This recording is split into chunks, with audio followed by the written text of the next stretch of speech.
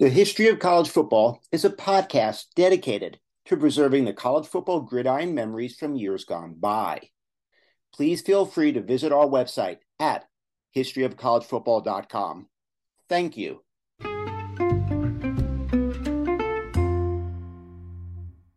Welcome to History of College Football. I am Jay Abramson, and I will take you down a gridiron memory lane.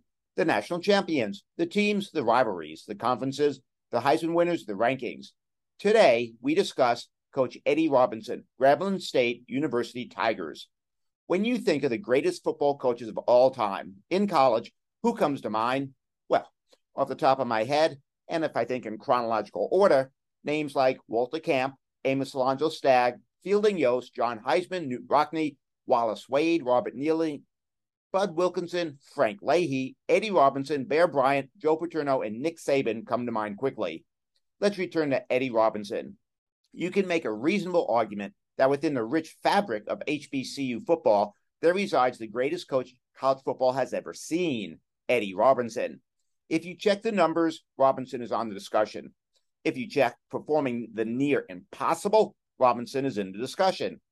And if you check impact on the game or within society, well, Robinson may lead the discussion. Today, we discuss Coach Eddie Robinson, Grambling State Tigers, 1941 to 1997. Coach Robinson was hired in 1941 at the age of 22. He had no assistants, no budget, and it was his job to coach, be the head coach, mind you, of the Grambling State Tigers. For 56 years, from 1941 to 1997, Coach Robinson was the head coach of Grambling State University. By his second season, his team posted a perfect 9-0 record. And by perfect, we'll return to that in a few minutes, we mean undefeated, untied, and unscored upon. Coach Robinson's numbers are staggering. Mount Rushmore-like, if you're really honest with yourself. 56 seasons, 408 wins, that's the third most in college football history. 17 SWAC championships, 27 winning seasons from 1960 to 1986, and he built Grambling State into a football powerhouse. From 1971 to 1980, Coach Robinson's Grambling State Tigers won or shared 8 SWAC championships and won 5 black college football championships. The College Football Hall of Fame waived the stipulation that a coach needed to be retired for 3 years before consideration, and Coach Robinson was inducted into the College Football Hall of Fame in the year he retired. That was 1997. In 2010, the Eddie G. Robinson Museum opened on Grambling State's campus. As far as awards are concerned, Coach Robinson was awarded the Amos Alonzo Stagg Award, the Bobby Dodd Coach of the Year Award. Eddie Robinson Award is named after him, and it is awarded to the best college football coach in Division I FCS. At the age of 22 in 1942, Grambling hired Eddie Robinson as the head coach of Grambling. He had no assistants, no budget, and did virtually everything. And that included mowing the field and taping the players' legs. In his second season, Grambling did the near impossible. They went undefeated, untied, and unscored upon. In fact, they are the last Division 1A or Division I AA team to do this particular feat. Undefeated, untied, unscored upon. And if this feat is not remarkable enough, consider this. Grambling had a male enrollment of 67 men, and 33 of them were on that team. Coach Robinson sent Fred Hobie, who played on the 1942 team, undefeated, untied, unscored upon, to coach basketball at Grambling. And he became the most successful coach in Louisiana history, winning 572 games. Hobie's 1961 team, in turn, sent Willis Reed to the NBA, and Reed led the Knicks to the NBA title. Coach Robinson sent Paul Tank Younger to the NFL, the first African-American quarterback to be sent into the NFL. Paul Tank Younger played 10 years in the NFL, mostly with the Los Angeles Rams. As a freshman at Grambling, Younger led the nation in touchdowns, 25, and when he graduated, his 60 touchdowns was an NCAA record. Coach Robinson sent Buck Buchanan into the NFL, the first African-American player to be taken number 1 in the NFL draft, drafted by the Kansas City Chiefs. He led the Chiefs to a victory in Super Bowl IV.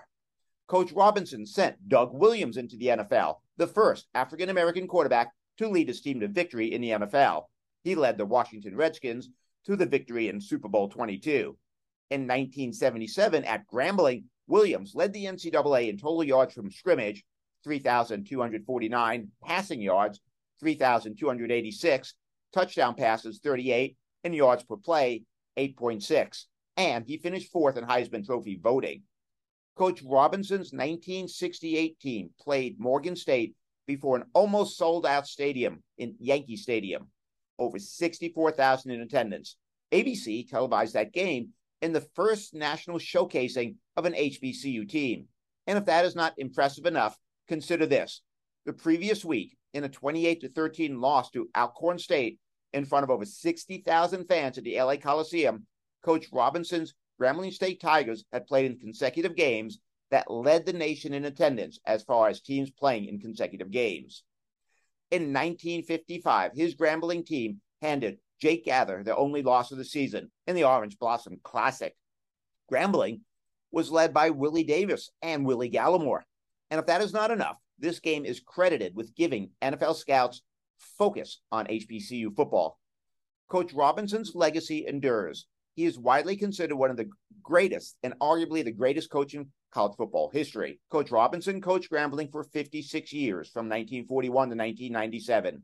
During that time, he produced the last 1AA or 1A team to go undefeated, untied, and unscored upon.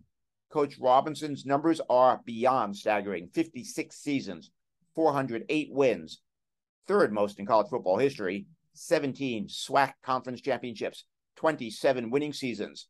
The football stadium on the campus of Grambling State is named after him. Coach Robinson sent the winningest coach into Louisiana history in the college basketball realm. He sent the first African-American quarterback into the NFL. He sent the first African-American player to be taken number one in the NFL draft.